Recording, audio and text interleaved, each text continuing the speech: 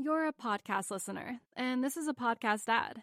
Reach great listeners like yourself with podcast advertising from Libsyn Ads. Choose from hundreds of top podcasts offering host endorsements, or run a reproduced ad like this one across thousands of shows to reach your target audience with Libsyn Ads. Go to libsynads.com now. That's LIBSYN ads.com.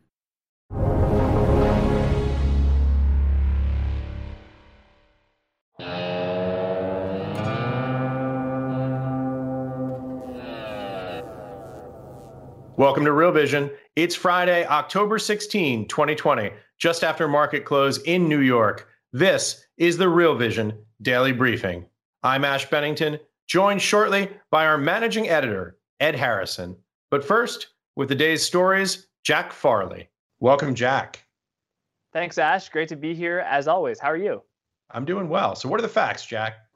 Well, Ash, today I want to focus on a trend within distressed fixed income. It's called priming. You may have heard of it. It's basically when a cash-strapped company takes on new financing from a lender who essentially maneuvers themselves into the top of the capital stack. Normally they would be junior to the old bondholders of that company, and they'd have to get in line and wait for repayment. But when a lender primes other lenders out of a deal, they basically cut in line in front of those other creditors. Yeah, and this is coming on the heels of this great interview that Eric Schatzker did on Bloomberg with Howard Marks, where he talked about this. And I thought it was one of the most compelling pieces that I've seen on precisely that topic. And he was discussing Oaktree's role in these types of deals. Yeah, absolutely. I think they were talking about the Trimark deal, which a beleaguered restaurant supplier company. And that's exactly what Oaktree did. They went ahead of other lenders in the repayment pecking order. And they also took away some of the other protections that lenders had. And this is significant. We've seen this before just in this year with Boardriders as well as Sertra Simmons, a mattress maker. Oaktree typically doesn't do this. In the distressed debt world, there are a lot of players who are known as swashbucklers, players who are known to do this and cut in front of a line. But Oaktree really has a pristine reputation. So for them to do this, it's really taking a shot across the bow and saying, hey, we will defend our interests and the interests of our shareholders and investors at all costs. Yeah, two things struck me about this. The first is that it all starts with the Fed. We've been in this incredibly low rate environment for an extended period of time. Everyone is chasing after yield, and this shifts the balance in favor of the issuers.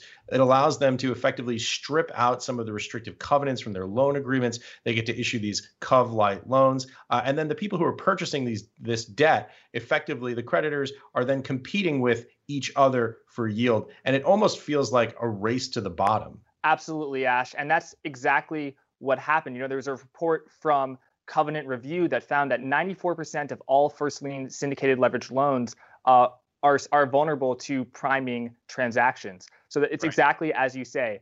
The hunt for yield has resulted in lower restrictions and less restrictive covenants.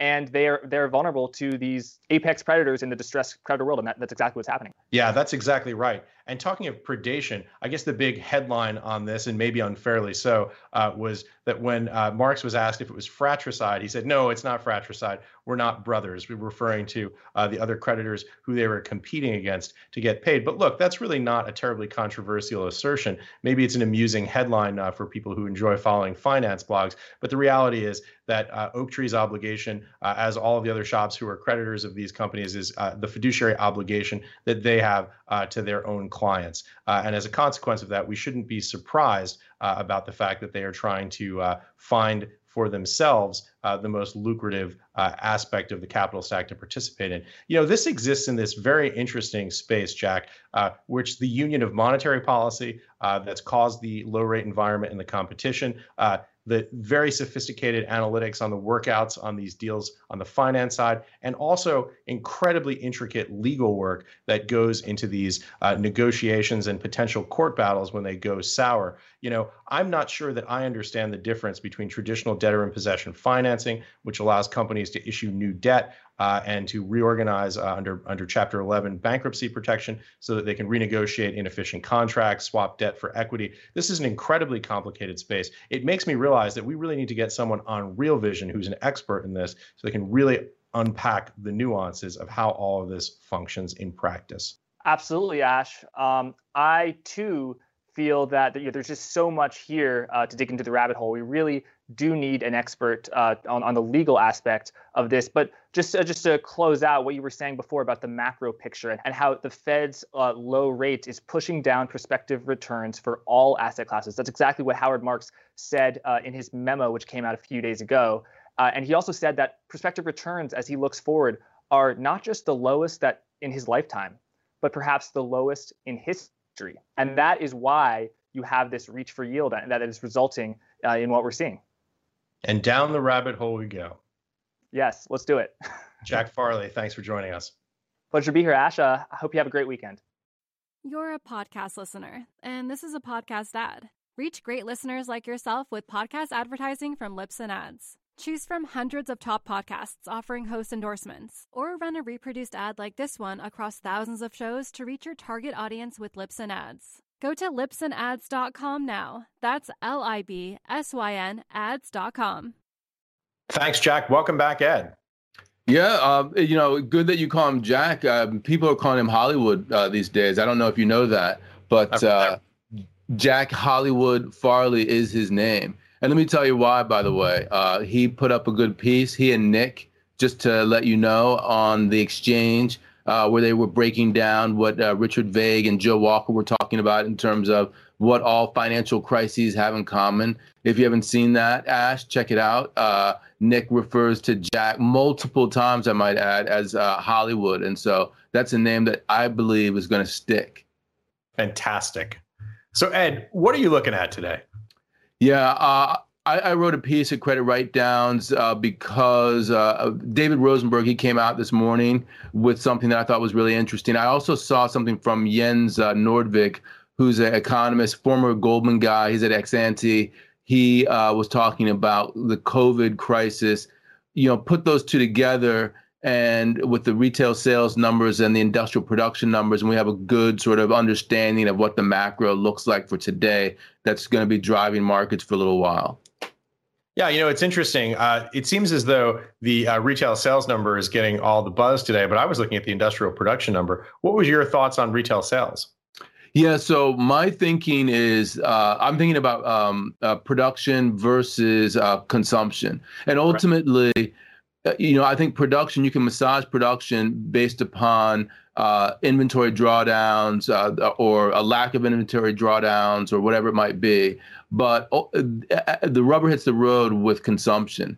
And so retail sales, I'm much more interested from a longer term perspective with what's going on there than I am with production. So if on a month-to-month basis, industrial production goes down, I know they could be made up as long as the consumption patterns remain the same. Well, the ultimate driver of production is consumption.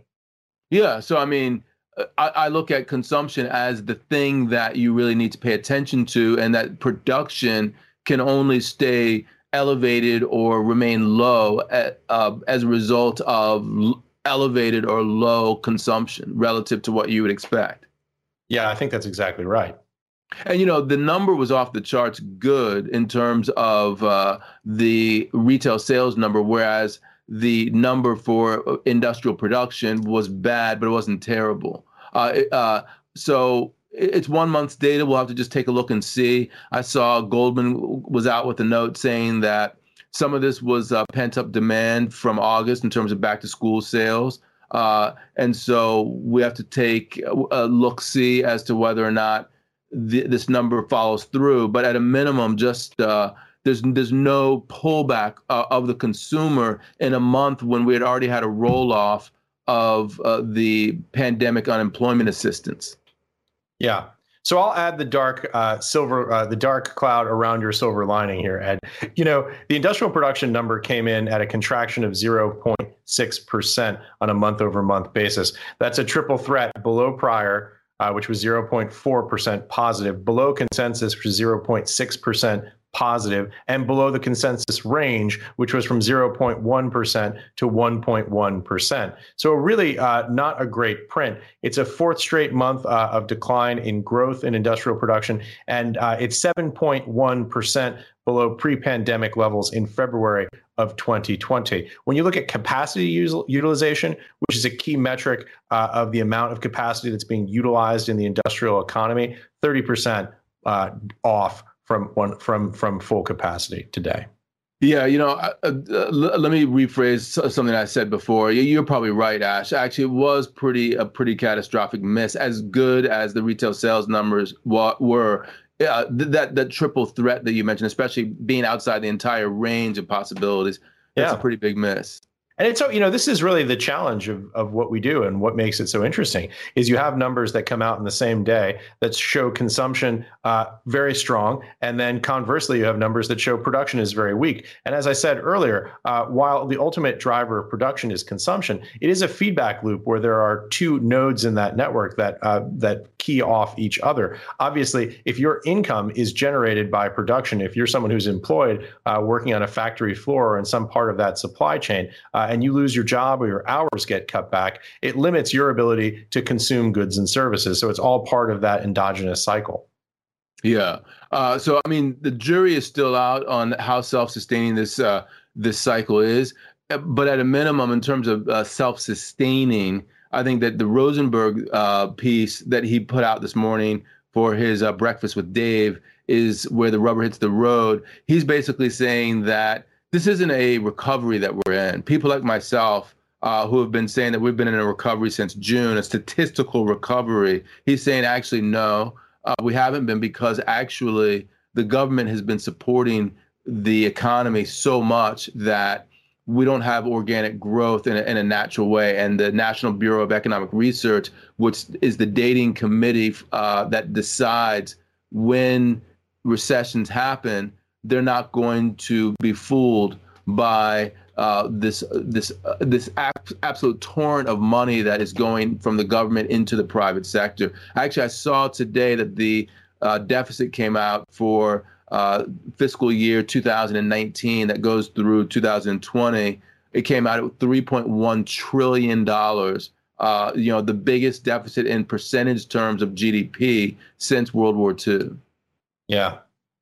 And to follow up on that point, to quote Credit Write-Downs, where you talk about that, and then you kind of square the circle, I think, between your view and David Rosenberg's view. So you say, quote, so what Dave is stressing is that it's only government largesse keeping afloat the economy. There is no organic recovery. In fact, during the 600 a week PUA period, government transfer payments caused incomes to actually rise despite tens of millions out of work. That's an enormous make good from Uncle Sam. And then the second paragraph, in truth, I don't think our macro views are that dissimilar, even though I am calling the recession. I fully recognize that stimulus is keeping the economy afloat. But when I think back to 2009, I think of the fiscal stimulus then as having kept the economy afloat too. And the NBER still ended up dating the business cycle from mid-2009. Not an optimistic takeaway there, Ed. Well, no, that is actually optimistic relative to what David Rosenberg is saying. I think the way that I would parse it is when I said the make good, even though I used the word stimulus, really, in line with what David Rosenberg is saying, that there's such a massive hole. It's not really stimulus per se. To a certain degree, it's just a make good, except to the degree that it's in excess of what we had before. And that's what he's talking about. But in 2009, the stock market bottomed in March. The NBER said that the economy bottomed in June, and unemployment kept on going up through October. So if we had a stimulus bill from the Obama administration, and that was what's causing the turnaround, it still was a sustainable turnaround that happened. And subsequently, this was like in August or September of 2010, the NBER dating committee came out and said, okay, June 2009 is the date. So even though it's artificial, right, in the sense that it's not organic, it's government stimulus led, it still is the date that could happen. So I'm thinking that there's still scenarios out there in which we're in a self-sustained recovery from here, even though it began as a result of massive amounts of government largesse, to the degree that we had $3.1 trillion in deficit for fiscal year 2019. Yeah. And even after listening to the explanation of the explanation, I still don't hear a whole lot to be optimistic about. Maybe it's degrees of optimism we're debating, those gradations of optimism. Yes. So, to tie that into another subject, I can make it clean cut and then go to another subject, and then we can tie it in at the end. Jens Nordvig, who was a former Goldman guy, as I was telling you, he's at Ex-Ante now. He was responding to something that Adam Tooze put out. This was Adam Tooze. He was on our platform maybe 2 or 3 months ago, and he was talking about Sweden. He had a chart where he was showing, deaths and then also GDP declines. And Sweden looked particularly bad from the death part. Their GDP didn't decline as much.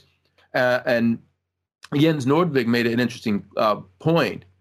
His point was, actually, if you look at Sweden, it's really a two-part thing. That is during the initial phases of the pandemic, Sweden did a terrible job. Their approach to just keeping everything open ended up in massive death. Whereas since April, Sweden's done really well. Not only have they done well from an economic perspective, but also in terms of their COVID-19 case count and mortality rates associated with that. They've done really well compared to other countries around the world, even though they haven't ever locked down and they don't have the mandatory social distancing protocols that are as severe as other countries. I thought that was a very interesting point that he made. And I think that it could have an impact as we go into this second wave. Yeah. Let me quote Ed Harrison, quoting Ed Harrison.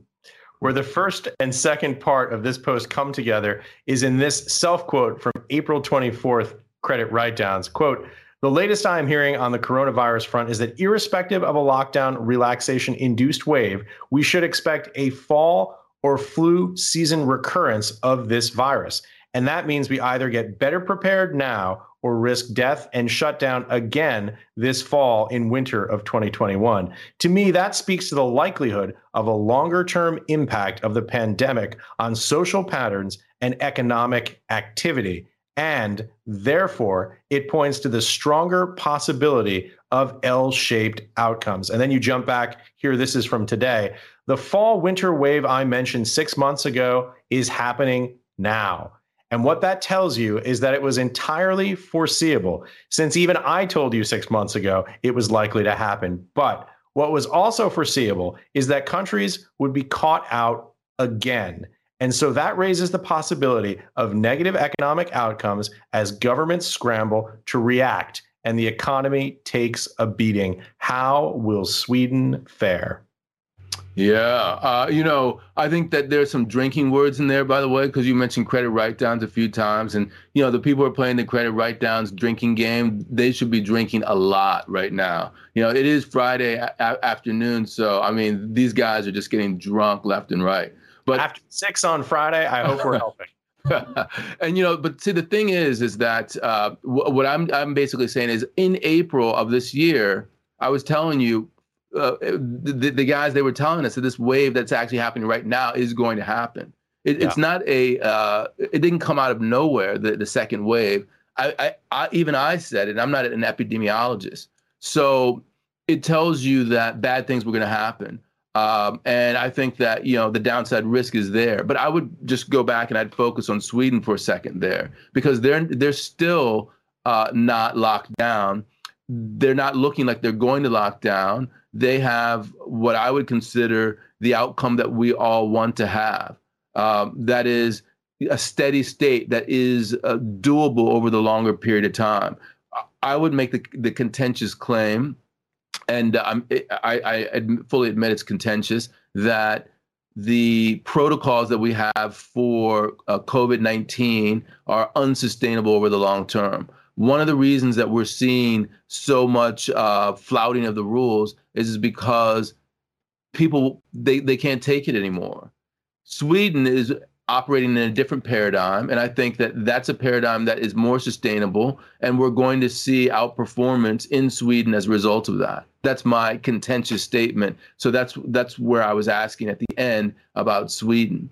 But let me go a step further than that and talk about some other countries. If you look at Italy as an example, there was a chart by Jim Reed of Deutsche Bank, and he showed what percentage of GDP we had in fiscal stimulus this year for various countries. Italy, because they were one of the first to shut down, and they shut down entirely, the number was approaching 40%. So Italy is now talking about localized shutdowns for the second wave. And here's a country that has government debt to GDP well in excess of 150%. How are they going to get through this crisis and get to the other side without the bond vigilantes getting on top of them when they've already increased government spending by 40% of debt to GDP, and then they're going to go and take another crack at it? And they're not even a currency issuer. They're a currency using country of the euro. It's not like they have a central bank, the Bank of Italy, which can go out and print lira. So I look at that as a big problem for the Eurozone, and it's something that we should be thinking about as we look forward in Europe. You're a podcast listener, and this is a podcast ad. Reach great listeners like yourself with podcast advertising from Libsyn Ads. Choose from hundreds of top podcasts offering host endorsements, or run a reproduced ad like this one across thousands of shows to reach your target audience with Libsyn Ads. Go to libsynads.com now. That's LIBSYN ads.com. Yeah. The one thing that I can say for certain about these decisions is that I'm thrilled that I don't have to be the one making them. You're talking about the balance between potentially risking people's lives on the one hand, and on the other, condemning economies to live under direst poverty. It is an impossible choice, and the data are always backward looking. There's no way to know where this is going to land ahead of time. And we have some divergent models. It's interesting. My Swedish friend tells me that Sweden is like a totally different country. People are out at cafes. They're having dinner without masks on. And it sounds to people who lived in New York, which was obviously very hard hit by this crisis, it's hard to imagine that taking place. But we may, to exactly your point, we don't know. There are not yet clear answers on which model works. There's the risk of the sort of rebound effect or the paradoxical effect of people feeling as though they're locked in too tight and swinging in the opposite direction. And there's also the risk of these rolling phases that don't come to a steady state. And the other question that we should throw in there is the unknown about herd immunity. Right. Yeah. I mean, all of those things come together. And I think that really at the end of the day, we've done a poor job in engaging how we look at this from a long-term perspective. So you talk about vaccines, you talk about, social distancing protocols, et cetera. Really what we should be thinking is 2021, 2022, maybe 2023, who knows? But whatever you do, it has to be thinking over that longer term period of time. How sustainable is what we're doing now? And how can we make it so it's a steady state as possible? The last thing that people are willing to put up with is, going from open to close, open to close, open to close over and over again. That's just not an effective way to deal with it. That's why I think that, Sweden is a country that we should be thinking about as an outlier in a positive way now, as opposed to the negative way when we first had the first wave. Yeah. So Ed, with all these unknown unknowns, and we can second guess to our heart's content, the question really is, how do you act in this era of great uncertainty? How do you think about this with regard to your to the investment thesis or framework? Well, I think there are two outcomes. One, I think, is that companies that are potentially more domestically focused in Sweden might be interesting to take a look at, because Sweden, relative to GDP, their companies have a very export orientation, so they're going to take it on the chin, irrespective of what happens in their country. Second thing is I think that you got to look at potential, I would call divergence. So we've seen Italy converge to the rest of Europe in the Eurozone because they've got the backstop of the ECB. You can get a Italian 10-year for about the same as you can get a US 10-year. I think that convergence is over. Soon that convergence will go in the other direction. And so I'd be very concerned about being overexposed to Italian government paper, even if it's picking you up 77 basis points. Actually, it's probably picking you up like 150 basis points. But that spread is going to increase over time. Yeah. I'm not sure the spread being that low ever made sense. And it's hard to understand how it does today. Yeah, especially given that on the other side of this, we're looking at an economy that probably will have 180, 200% debt to GDP. I think it's going to be impossible in a go forward, a steady state go forward place to monetize that amount of debt for the ECB to be able to do that without some sort of hiccups from a policy perspective or from the bond vigilantes, just like sending those yields up higher. At the end of the day, even if you got a vaccine and everyone bought into the vaccine and we went back to normal in June of 2021, you're still at 180% debt to GDP in Italy. That's where Greece was in 2012. Don't tell me that that's not a problem. Yeah, absolutely. Listen, on a slightly brighter note, Ed, here in New York, big flash alert yesterday. The City Council and Fire Department of New York City approved outdoor space heaters, gas, electric, and propane. So you can go out and have a lovely dinner in the January snowfall. And if you can suck back 2 or 3 bottles of wine and huddle up close to a propane space heater, maybe you won't get hypothermia.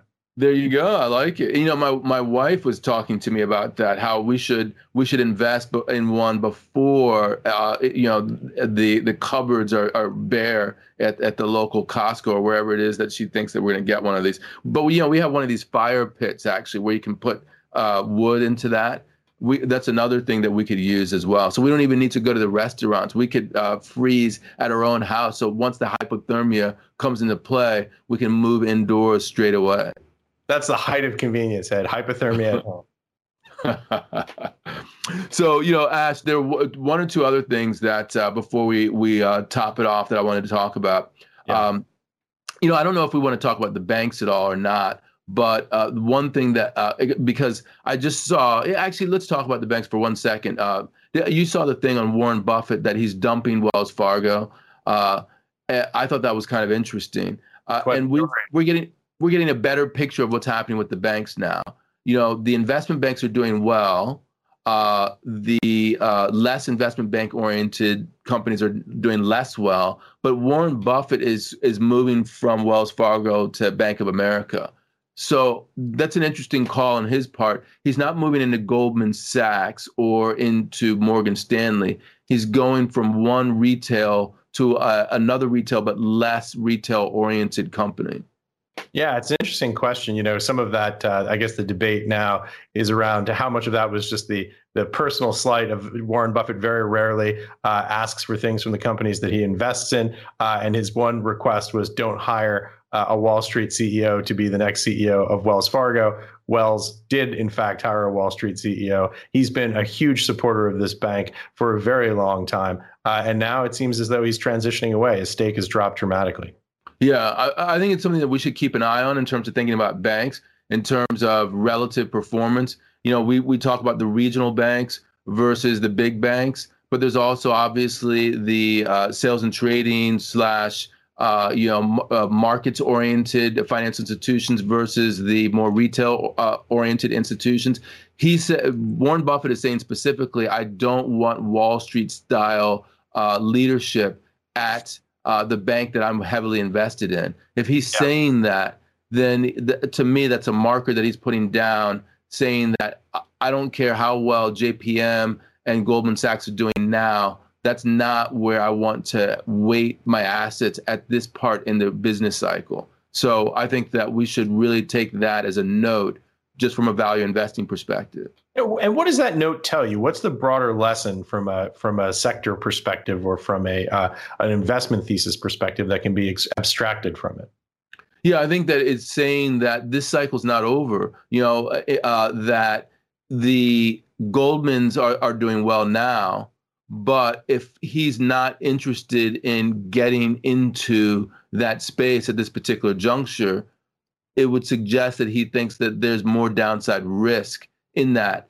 It could be that the downside risk is over the full course of a business cycle, but I'm suspecting that he's thinking not just over the course of the business cycle, but at this specific moment, I'm much more willing to load up on Bank of America, which does have a wide spectrum, including Merrill Lynch, of assets, but I'm not willing to move further down the line toward the likes of Morgan Stanley and Goldman Sachs. It's certainly an intriguing thought. Yeah. So I think for me, it's it's a worrying sign. And so I think it's just something to look for, to see how he positions it going forward, why he's getting out of Wells, and why he's there building up a position in Bank of America at the same time. Yeah. Ed, we were talking offline on a slightly different note about some of the curation techniques that we're using at Real Vision to try and make the content a little bit easier to consume for our subscribers. I know that you and I have talked about this ourselves, about the fact that we've dramatically ramped up content at Real Vision to try and cover a series of different areas and do it well. And now the challenge is, how do we consume all of that? So I'll let you talk to that point. Yeah, just very briefly, this is the last thing that I had wanted to say before we got into the banks. I had wanted to say that, we did this AMA this time last week, and that came out on Monday, you and I, and we asked people for some comments about the embarrassment of riches, and how they felt about it. And I think the biggest takeaway was that at a minimum, something that you could do straight away is you could make it so that it's easier for me to digest. One digestible nugget that we have is Real Vision Daily Briefing, what we're doing right now. Another is the ability to curate content in a way saying, like, look, we're Real Vision users as well. You and I and the rest of the editorial team, why don't we put together a list of, because we see everything, since we're doing the editorial for it, of what we think are the best videos for the past week, the past 4 weeks. And so that's what we've done. We're not looking at the most recent content per se, but it's the content that's less than a month old and up to the most recent week. And so you'll see the best stuff from our perspective in that time frame. Yeah. Hardest part of that process is picking the, 8 videos for that slider. Yeah, definitely. Yeah. So because there's so many different things. And so we just have a voting process, and then, let the best videos win, if you will. Ed, speaking of voting process, I'm going to leave you on this note. If you haven't seen my interview with Sergey Nazarov, the man behind Chainlink, really fascinating stuff. Excellent. Yeah. So maybe that will push out the number one video in that carousel, which is Brian Estes, which I actually liked a lot. We'll see. I haven't actually seen that video that you do, so I'm interested to check it out. Yeah, it's for people who aren't following the crypto space as closely. Basically, what this technology does is it links smart contracts, which are the business logic that allows you to execute contracts programmatically on the blockchain. It links those smart contracts up with events in the real world. So if you and I are betting on a Yankees-Red Sox game, basically Sergey's Oracle goes out and finds a secure, reliable way of checking that score in a way that's robust enough to use that to transact with actual money contracts on the internet. It's really interesting and I think fascinating technology. There you go. And also for me, interesting because it's not about Bitcoin as the blockchain as an asset, but rather other utilization of the blockchain. Yeah, absolutely. It's about the transactional aspect of how blockchain is going to become increasingly a more prominent part of our financial system. So with that, one more mention of credit write-downs so that people can have a swig before they go. And that's all from me. Do a shot. Ed, thanks for joining us. Have a great weekend. Have a great weekend, everybody.